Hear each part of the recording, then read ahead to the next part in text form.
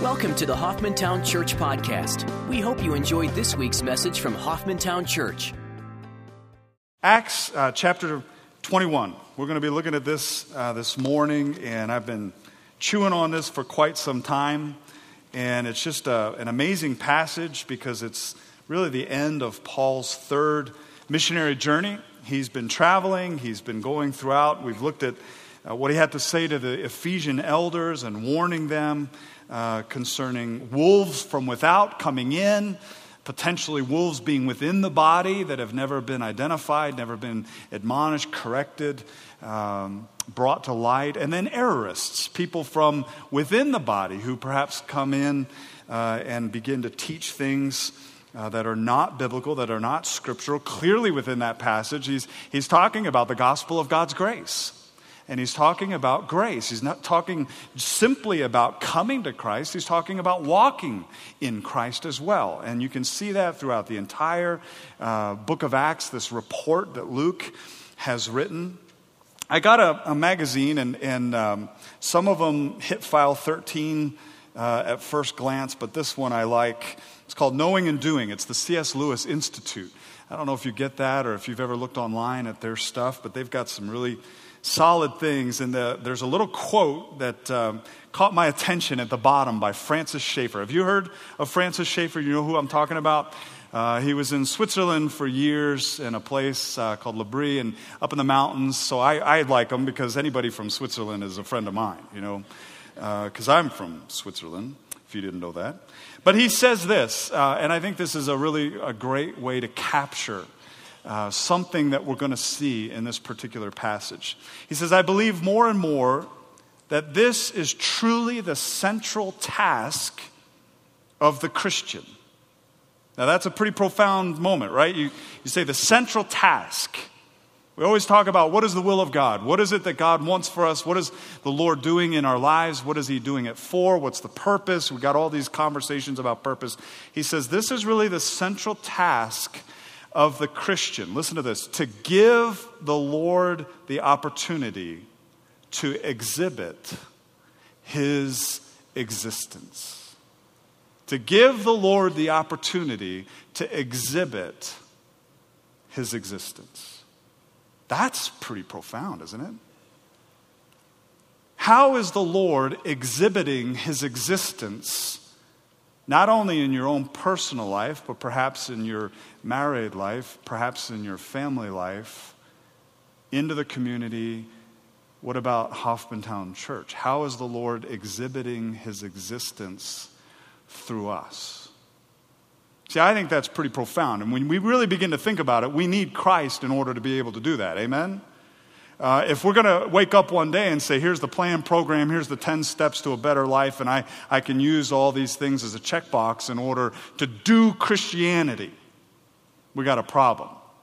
We had a particular moment over the last couple weekends where we listened to an individual speaking about the marriage relationship. And this individual said this to the two that were being married. You are patient. You are kind. You, and you can fill in the blank. And Steph and I were sitting there going, what? What? That's antithetical to what we believe as Christians, as believers. Christ is patient. Christ is kind. And when we learn to die to self and recognize what we're not, then God begins to exhibit who he is in and through us. Folks, we're living in a day and age where we've turned things a little bit upside down. We've taken Christ right out of the equation, unfortunately, in many different ways. And in this passage, what I want you to see is how the Apostle Paul, even though he knew that he was going to suffer, even though he had people coming to him to tell him that he was going to suffer by going to Jerusalem, Paul says, what of it? I know that. But I'm ready to die for the gospel. I'm ready to die for the Lord. Self-sacrifice, willingness to die to self, a willingness to say yes to the Lord so that he might be exhibited in and through our lives. Look at Acts chapter 21, verses 1, and we're going to look through verse 14. Only dying to self leads to new life. I think that's an important moment, not only for each of us personally, but corporately. Only dying to self leads to new life. And if we're not, as disciples of Christ, walking with him, following with him by faith, if we're not learning to die to self by saying yes to the Lord, then the question is, what is actually being exhibited through our lives? I would suggest that it's religion, which has no strength, it has no power of God behind it. There's two undertone stories, two underlying stories that have really been in and through the whole book of Acts. And the first is the confrontation with the Jewish legalists. You can see this everywhere Paul goes, right? First, second, third journey. He's at the end of his third journey. He's about to go to Jerusalem. He's being warned that he's going to come into confrontation. Circumstances here, he's going to be in chains. He's going to be bound, etc. He's going to suffer. He's going to be persecuted, which Paul is very aware of and certainly has gone through quite a bit of already. But an underlying story in the book of Acts is when we stand for the gospel of grace, there will be persecution.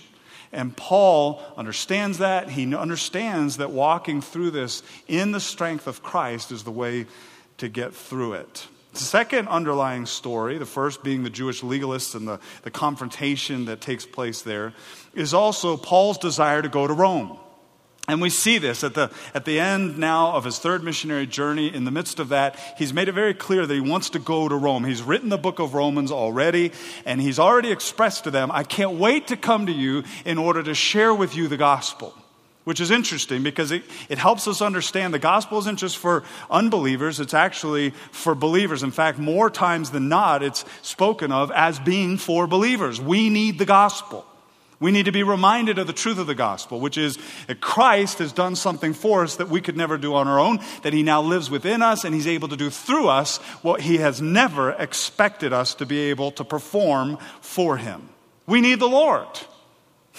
The basis of the gospel is grace. Grace in coming to the cross, certainly grace as we walk from the cross and we walk with the Lord, as we begin to say yes to him and he begins to exhibit his life in and through our lives. Dying to self is a huge issue for disciples, for believers. And I would suggest this, self-preservation will not lead to the building up of the body of Christ or the advancement of his kingdom. Self-preservation doesn't get us anywhere. If all we're worried about is protecting our own lives, our own ministries, our own work, whatever, you can put it in the box. K-group leaders, if all you're worried about is your class, right? If all we're worried about is a specific area of ministry, if all we're worried about is protecting whatever, I don't see that in the Word of God. Because the Lord is more concerned about ministry and service and exhibiting himself in and through our lives than we could even begin to imagine. When we begin to protect, when we begin to put walls up, whatever it may be, in a wrong way, where we're not thinking about the kingdom of God, we're not building up the body of Christ, we're not thinking about what Christ wants, we're not dying to self, we're not yielding our lives to him, then what happens? We, by default, begin to orchestrate our lives around defending things that are not essential. They may look good, they may sound good, but they're not essential. They're certainly not eternal. We need the Lord in this. We need to have the right framework of thinking. We need Christ to begin to deal with us individually, personally, transformationally, and then in and through us to begin to exhibit his life. And when that happens, God will begin to lead us individually. He will begin to lead our families. He will begin to lead the family of God, the body of Christ. And God will begin to support, sustain, and be responsible for the fruit that is produced. John chapter 12, verses 24 through 25 deals with this. The Lord says this, "Truly, truly, I say to you, unless a grain of wheat falls into the earth and dies, it remains alone. But if it dies, it bears much fruit.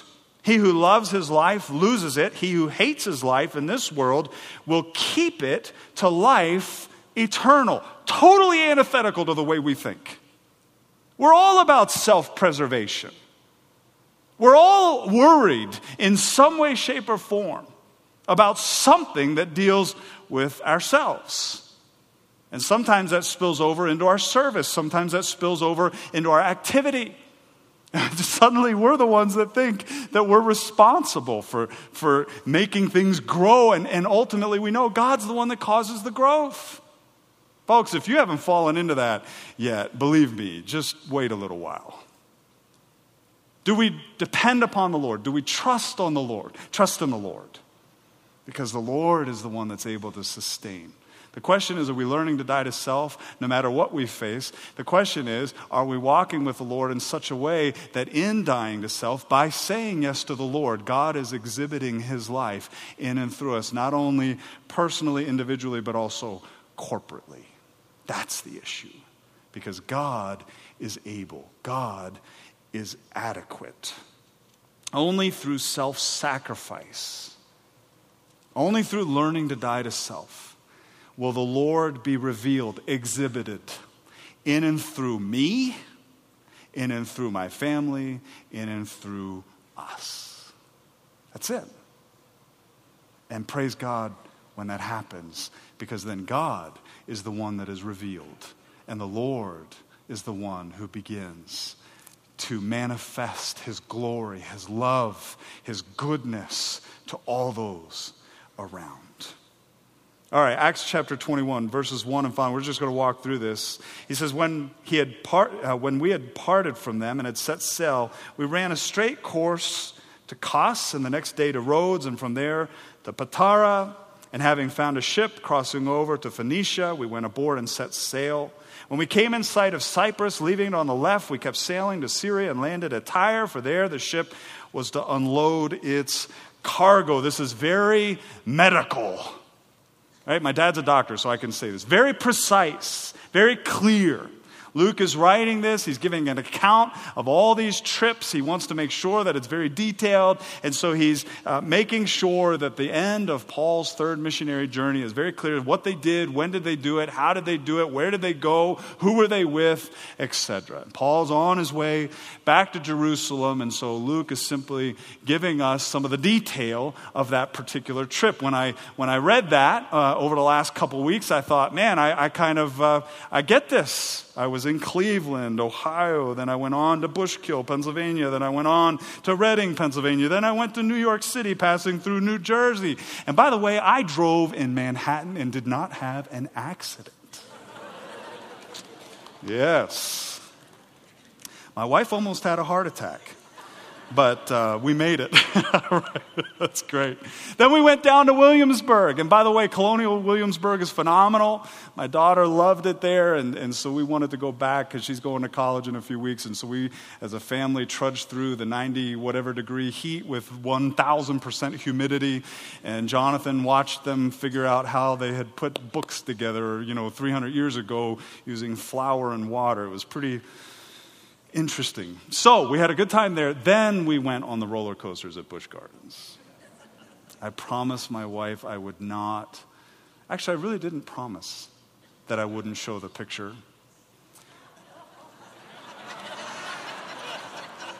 But I'm not going to show it.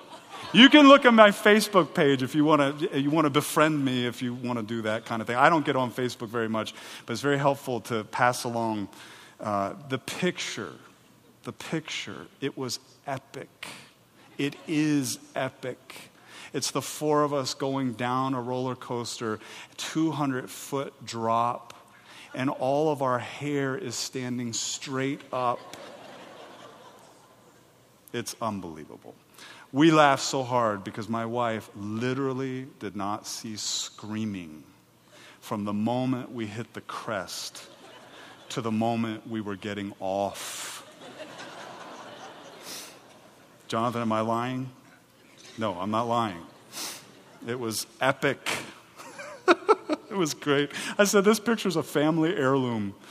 It's really I hate paying the cost for those pictures, but that one had to have it. So I understand Paul. He's going through all these different things. Third missionary journey. Here he goes. He's gone all over the known world. He's spread the gospel all over the known world. He's shared the gospel all over the known world. And he's headed back now to Jerusalem. Verse 4, after looking up the disciples, we stayed there 7 days, and they kept telling Paul through the Spirit not to set foot in Jerusalem. Here's this theme. Here's this underlying tone. Everywhere that Paul goes, he's got people coming to him saying, don't go to Jerusalem. Don't go to Jerusalem. Right? Hang on to that. It's a fascinating moment here in the life of Paul. Here's an apostle of the Lord Jesus Christ who has been faithful to follow the Lord, who's walked according to the Word of God, according to the power of the Spirit of God. He's been persecuted many, many times. He's on his way to Jerusalem. He wants to get to Rome, but people, good people, godly people, biblical people are telling him, don't do that. Verse 5, when our days there were ended, we left and started on our journey while they all, with wives and children, escorted us until we were out of the city. And after kneeling down on the beach and praying, we said farewell to one another. And then we went on board the ship and they returned home again. When we had finished the voyage from Tyre, we arrived at Ptolemais, and after greeting the brethren, we stayed with them for a day. You know what I get out of this? I mean, very simply, this is just a report. It's a didactic kind of a scroll, bullet point moment here. The beautiful relationships that these people had. Phenomenal relationships. I mean, you see the elders of Ephesus coming to be with Paul, and Paul is admonishing them, encouraging them, helping strengthen them. I'm not going to be with you anymore. And they weep when he leaves. Here, he looks up the believers, the disciples, and they all come together, and you got this beautiful picture of harmony and unity, of deep relationship. Why? Because of the gospel of grace. Oh, I think that's precious. You know what I love about coming together like this? Is we get to see one another. You know, our world is so divided. It really is ironic, isn't it, that technologically we have the ability to communicate with one another far more expediently than perhaps ever in the history of mankind. I mean, Holland's in Romania, and I'm on Viber talking to her, and it sounds like she's next door. And yet, in the midst of it,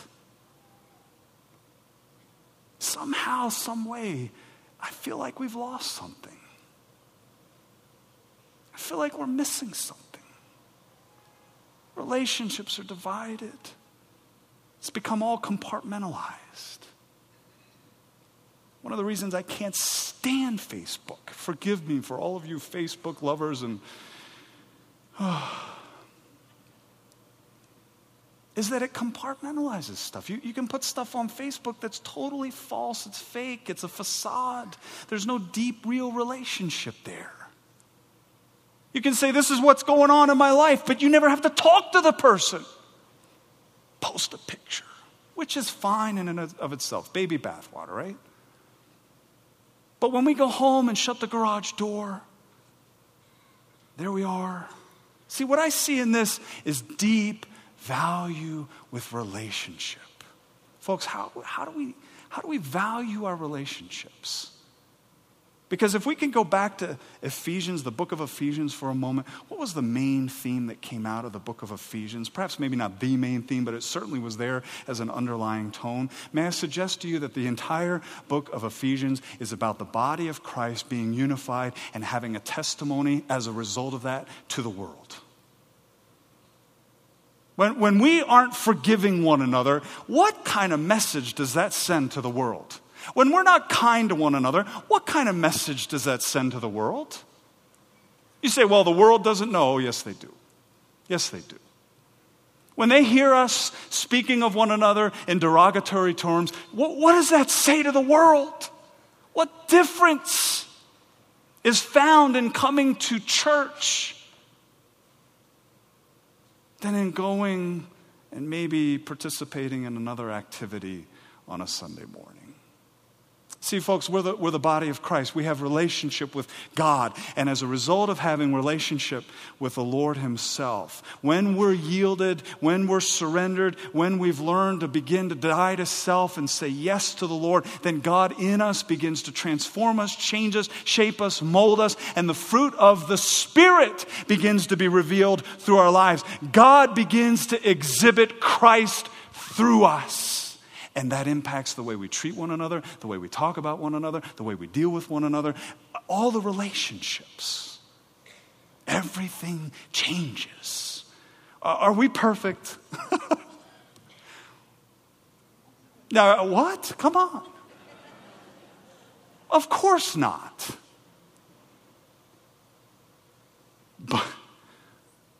But we recognize something, don't we? We should. We recognize the Lord gave his life for you, just like the Lord gave his life for me. And therefore you have value because the Lord loves you deeply and passionately, just like the Lord loves me deeply and passionately. And we're brothers and sisters in Christ. What a beautiful picture. Kneeling down on the beach, praying together, saying farewell to one another. Can you imagine that picture? Believers knowing that they are in a world that is very antagonistic towards them, coming together and fellowshipping. I think we need to hang on to that picture. Amen? Because I believe we live in a world that is very antagonistic towards us. And it is the relationships that we have with one another right here that begin to have the Lord exhibiting his life in and through not only us individually, but us corporately as well. Verse 8, on the next day we left and came to Caesarea, and entering the house of Philip the evangelist, remember him? Philip, he goes on to say, was one of the 7. They stayed with him. He had 4 virgin daughters who were prophetesses. Say that fast 10 times. You know, I think that's kind of neat for ladies, right? God spoke through these ladies in a very special way, these daughters of Philip, one of the 7 who was an evangelist. He had gone on to Samaria, and he had been used by the Lord with the Ethiopian eunuch. I mean, there's all kinds of ways that God had used Philip. Phenomenal individual. And so obviously he had made his home available. They come to Caesarea, which is clearly where Philip lives, and they stay with him. And in verse 10, it says, we were staying there for some days. A prophet named Agabus came down from Judea. And coming to us, he took Paul's belt and bound his own feet and hands and said, this is what the Holy Spirit says. Now that's kind of profound, right? Agabus is an interesting guy. Back in Acts chapter 11, verse 28, he stood up. It says Agabus stood up and began to indicate by the Spirit that there would certainly be a great famine all over the world. And this took place in the reign of Claudius. I mean, this guy's known. He's prophesied, he has foretold. Normally prophecy is forthtelling, sharing what does the Word of God say. But there were special circumstances, particularly in this age period, this time, where there were things that were allowed to be shared that were coming. And Agabus had shared there's going to be a famine, and that did come to pass. I mean, this guy's he's got notoriety. He's established his credentials. He's got integrity. And he comes and he says, this is what the Holy Spirit says. So he's speaking for the Lord. In this way, the Jews at Jerusalem will bind the man who owns this belt and deliver him into the hands of the Gentiles. And when we had heard this, we, as well as the local residents, began begging him not to go up to Jerusalem. Who's the we? Well, clearly it involves Luke. Evidently, it included Philip, one of the 7, somebody of importance within the body of Christ, and the others that were there, including even local residents who were believers. So Agabus, Philip, Luke, all of these companions, people that were living there who are disciples of Christ, are in effect saying to Paul, do not go to Jerusalem. Agabus has taken Paul's belt, wraps it around, and he says, this is what the Holy Spirit's saying. If you go to Jerusalem, this is what's going to happen to you. Wow. I love Paul's answer. Paul answers, what are you doing? Weeping and breaking my heart. It's pretty neat, isn't it? Think about that. Paul's listening to all these people. There are people that he has served the Lord with. There are people that he has suffered with in terms of the proclamation of the gospel of grace.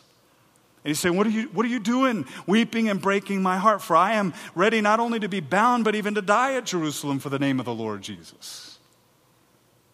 And since he would not be persuaded, we fell silent, remarking, the will of the Lord be done. The will of the Lord be done. May it be accomplished. Whatever the Lord chooses to do, may it come to pass. Stop weeping. Don't break my heart. Paul's very compassionate. He's torn, I'm sure, within himself, listening to these dear believers. We know in other passages that he wrestled with the idea of going home. What's better, for me to go home or for me to stay here with you because you need me? He was a servant. He wanted to serve. He wanted to bless and minister. And he had spent his whole Christian life sharing the gospel of grace and encouraging and admonishing, seeing people come to know Christ and then teaching them what it meant to walk with Christ by grace. And I'm sure he's torn. He knows. But he says, what of it? I'm ready to die. Earlier on in chapter 20, in verse 24, he says, I do not consider my life of any account as dear to myself, so that I may finish my course in the ministry which I received from the Lord Jesus, to testify solemnly of the gospel of the grace of God. I think that ought to be on every wall. Think about that. What is our purpose? What are we here for? Isn't it to testify of the gospel of the grace of God? Beautiful picture of somebody who's willing to die to self. And in the midst of dying to self, how the Lord was exhibiting himself through the Apostle Paul. What had the Lord said to the Father in the Garden of Gethsemane? Not my will, but yours be done. Right? I think God's always bringing us into circumstances where we have to come to that. Lord, not my will, but yours be done. Lord, not my will, but yours be done. Lord, I say yes to you, and in so doing, I die to self so that you might be exhibited through me to the world. Your love, your grace, your kindness, your goodness, who you truly are, can be revealed, manifested, made known through my life. I think the word will here is important. What God wills, let it be done. God has a directive will. God has a permissive will. The word that's used here is of what God alone is able to accomplish. The Lord's will be done. Whatever the Lord desires to accomplish and alone can accomplish, may that be done. Spiros Zodhiates defines it this way. This word for will is used to designate what God himself does of his own good pleasure. What God designates himself to do for his own good pleasure. And what's wonderfully beautiful about that is if we were to say that about ourselves, whatever I choose to do for my own good pleasure, we immediately should have a problem with that, right? Because we know ourselves, we know our flesh, and we know that whatever we choose to do in and of ourselves will ultimately be twisted in order to be self-serving. It'll be ultimately for us, for me, that I'm doing this. But with God, that's never the case. Whatever is for God's own good pleasure is always for our benefit. It's always good. It's always right. It's never twisted. It's never self-seeking. It's never narcissistic. Because God is good all the time. Think about that. Whatever the Lord chooses to do, whatever he wants, we're good with that. How do you discern the will of God? That's a pretty big question, isn't it? I was talking with my brother and my sister-in-law about that. We were talking about the will of God. I was sharing with them some of this that I was studying as we were traveling. And it's just a big question. There's a lot of young people today, millennials, etc. Everybody, well, what is the will of God? Well, I think that's an important question, isn't it? I mean, we certainly want to be in the will of God. We want to be walking in the will of God. Romans chapter 12, verse 2, he says, don't be conformed to this world, but be transformed by the renewing of your mind, so that you may prove what the will of God is, that which is good and acceptable and perfect. Good, acceptable, and perfect. Perfect meaning complete. Good meaning it's actively always seeking out somebody else's good. Acceptable means it measures up. And the idea of perfect meaning it is complete. God's will is always good, acceptable, and perfect. I alluded to this, but let me try to clarify this a little bit categorically, okay? God's will can be seen, I believe, in two parts, and I think the Bible's very clear on this. God has a permissive will, and God has a directive will. A permissive will and a directive will. He's sovereign over it all. But he permits, allows certain things. He directs, he causes other things. Okay, you can see that. His permissive will, you can see in the book of Job, in the way that he allowed Satan to do what he did. He had a plan. He was sovereign over it. He had a leash for Satan. Satan can only go so far. But you can see his permissive will. You can see how he allows certain things. Ultimately, all of it is for his glory, for the truth of who he really is to be revealed. In God's permissive will, I think it's important to understand that God does not cause evil. Evil doesn't originate with God. James says that God is light, that in him there's not even a shifting shadow. There's not the shadow of a shadow. God is pure. He's holy, absolutely. He does not cause evil. He's not the originator of evil. And we got to be careful when things happen where we say that's evil and then we attribute it to God doing that. No, God allowed it. God has promised to bring good out of it for those who love him, but he's not the one who caused it to take place. And I'm sure that around this room there are many who have suffered very difficult, very challenging, very even evil things. I think I can say that about myself in growing up. But I've learned God had my best in mind. Even though he allowed these things, he's brought good out of it as a result. And I can trust the hand of my Father to do what's good all the time. He desires for all men to be saved. Right? God wants everybody to come to know him, to have a personal relationship with him, to be rescued from hell. I think that's unequivocal. He desires it, but he doesn't necessarily make it happen. It's up to the person to believe. The directive will of God, he causes certain things, judgments, etc. He alone is able to save. There's no question about that.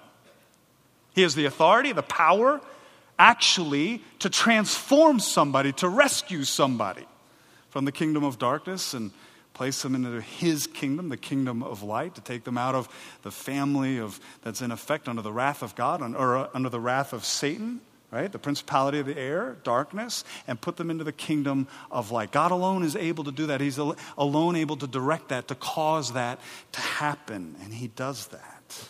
He's righteous in his judgments. He will bring about justice. He will accomplish his will. There are certain things that are going to happen, folks. Some of you are studying Amos today. There are certain things that God said, this is going to happen. And who can thwart the will of God? Who can stand in his way as if somehow we can say, oh no, Lord, we're gonna stand in your way and keep you from doing what you've said you're gonna do. Who can do that? The entire will of God, I think, can be summarized in a very simple idea, and I alluded to it earlier, and I'm going to simplify it even more, that Christ would be visible through us to the world. Christ would be visible through us to the world. I think it's very clear that as Christians, we are to die to self so that Christ may be exhibited through us to the world. The whole conversation of the will of God, I believe, can be really put into that context. Now, when we talk about the will of God, 2 Corinthians gives us a great picture of this. Chapter 2, verses 14 through 17, he says, "Thanks be to God, who always leads us in triumph in Christ and manifests, makes himself known, visible through us, the sweet aroma of the knowledge of him in every place. For we are a fragrance of Christ to God among those who are being saved and among those who are perishing, to the one an aroma from death to death, to the other an aroma from life to life." Who's adequate for these things? "For we are not like many peddling the word of God, but as from sincerity, as from God, we speak in Christ in the sight of God." Christ being made manifest, being made visible, exhibited through our lives personally, through our church corporately. I think there's obviously a personal will in the sense that God is personal with each and every one of us. There's a corporate will. Personally, each and every one of us have a specific gift. God has a specific arena for us to serve in. He has very specific things about our lives. He's got good works planned before the foundation of the earth for each and every one of us. That's an amazing truth. Even though we're a corporate body, we're a body of believers, we don't lose our individuality. God recognizes that each and every one of us are created in his image, and he has something very special for each and every one of us. So discerning the will of God in the sense of the personal will that he has for each and every one of us is important. Certainly our life, our thoughts, our actions, the relationships that we have, all of that comes into play. Corporately, within the family, certainly within a relationship with a spouse, children. We see it within our communities, within a nation, obviously within the body of Christ, the church. There's a corporate will. All of it is undergirded by the fact that God is true and that he never changes. So it doesn't matter whether you're talking about personal or corporate, there are certain things that are going to be clear. They're going to be the same because God is the same yesterday as he is today, as he is forever. But they are individual. I would suggest they even go to the individuality of local churches. There's a foundation, Christ. There's certainly a calling in terms of making disciples, but the how may look different from church to church because God knows exactly how he wants to use a particular body of believers within a specific community.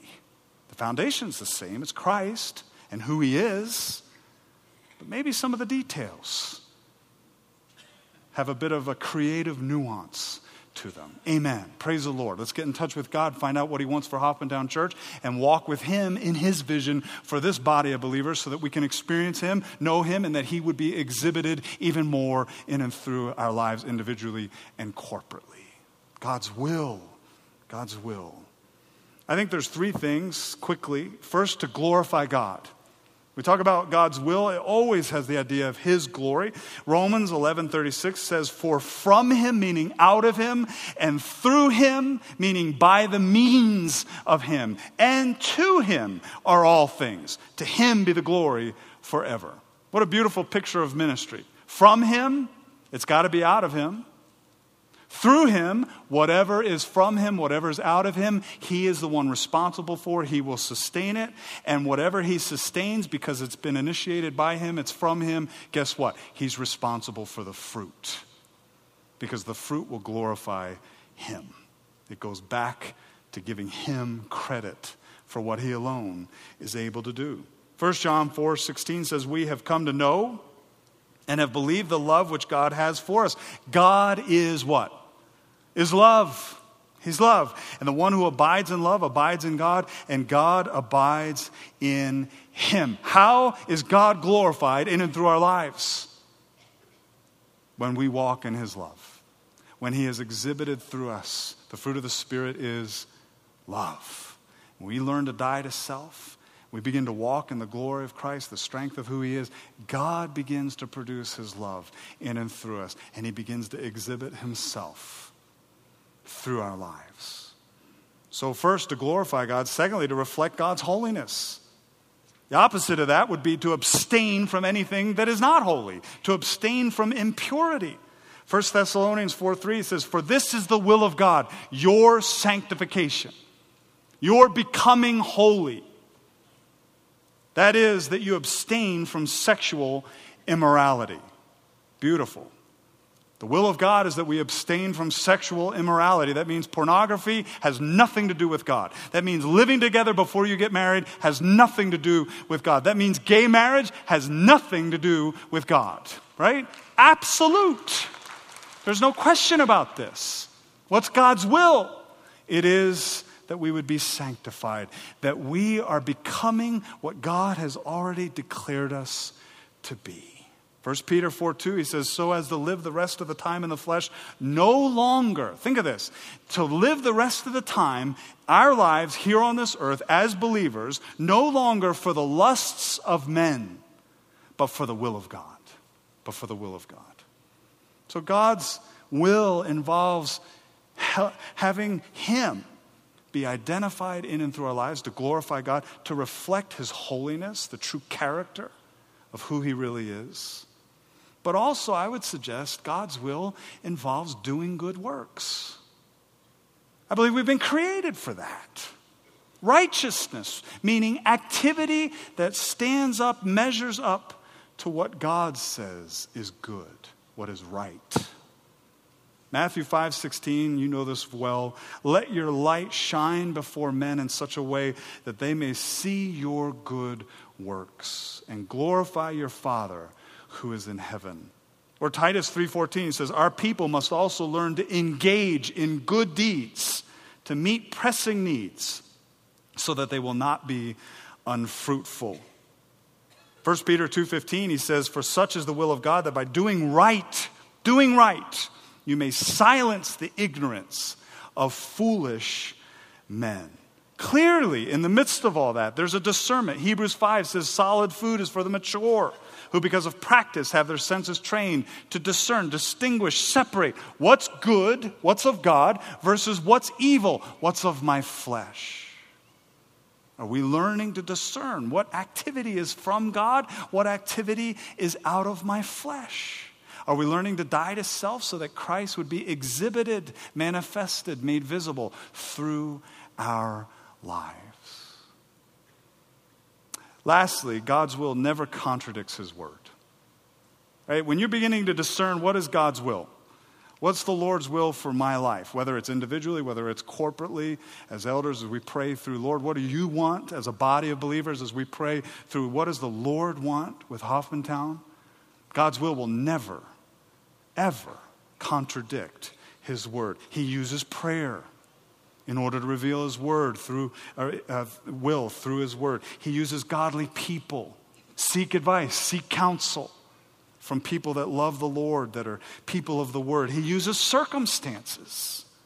You know, we were landing in Chicago, and it's very windy, right? It's called the Windy City for a reason. And man, that thing came in, and I hate landings. I like takeoffs. I really dislike landings. And man, that thing was pitching back and forth, right? Stephanie was in front of me in the seat in front of me, and because we were on Southwest and we weren't able to get on and sit together, so I reached up and just kind of held her shoulder, just patted her, it's okay. And in we come, and you feel like you got it. Lord, be the wind beneath this plane's wings, you know, that kind of thing. But when that runway lines up, right? There's a sense of this is the direction that God has for us. Land the plane. Begin to walk in what God's will for your life is. 4 questions about the will of God that maybe would be helpful to you as you're beginning to, Lord, what do you want? First of all, what's the burden on your heart? What burden has God placed on your heart? That you know it's not from you, and you know it keeps coming back. Give God time to work there. Sometimes we have a burden of the heart, and it was the pizza last night. Give God some time, right? What's the burden of your heart? Does it line up with the Word of God? How has the Lord given an opportunity to fulfill that burden? Maybe you have a deep burden for something and you're praying about it. You sense that's what the Lord wants. Then the question is there an opportunity that suddenly comes along and you go, whoa, wait a second. There's 2 flags that have lined up. Look at the opportunity God's brought to me. I didn't have to go running after it. Or maybe God led you somewhere and you see the opportunity and you recognize, hey, look at what God's doing here. Those 2 flags begin to line up. And thirdly, in the Word, how is the Lord confirming His will personally to you? As you read the Word of God and as you begin to spend time with the Lord in prayer and in His Word, is there scripture that God brings to your mind and in the normal course of seeking after the Lord, God suddenly kind of highlights a particular passage and you go, oh my goodness, I can't believe it. I know I've read that verse before, but wow, does it pertain to the circumstances I'm in right now? And lastly, what has God done supernaturally that cannot be explained? Suddenly the Lord does some things in your life. There's certain people, there's circumstances that come up, and you know you had nothing to do with it. And you look at it and you go, whoa. Well, the Lord's put a burden on my heart. He's given me the opportunity. Raised up the opportunity for me to walk in it. And He's confirming that through prayer and through the Word of God personally. And all of a sudden now there's circumstances that I can't explain that are taking place around me. Wow. I guess that's you, Lord. God, He works. His will is always going to be based in His character. And one last thought. One of the things that I fear, and I've had to learn this too, and I have to continue to grow in this, but sometimes we get so bent on trying to do the works, trying to do the service, trying to do whatever it is that we feel like God has called us to, that we cut Christ right out of it. Ultimately, keep your eyes focused on the Lord. Because guess what? The Lord wants you to know His will. But if you spend all your time trying to figure it out instead of spending time with Christ, maybe you've become tone deaf and you're not listening to the Lord anymore. Keep the Lord the focus. And as we keep the Lord the focus, the Lord in His time and in His way will reveal His will. Amen? Paul went to Jerusalem knowing he was going to suffer. And he says, what's that? I'm ready to die for the gospel of God's grace. Are we living our lives in such a way that He is being exhibited to the world, not only individually through us, but corporately through us as well? Thanks for listening to the Hoffmantown Church Podcast. We'd love to hear how God is working in your life. Everyone has a story. Please tell us yours. Visit www.hoffmantown.org and click on the Tell Us Your God Story link on the homepage to share yours with us. Thanks for listening to our podcast, and we hope you will join us next week.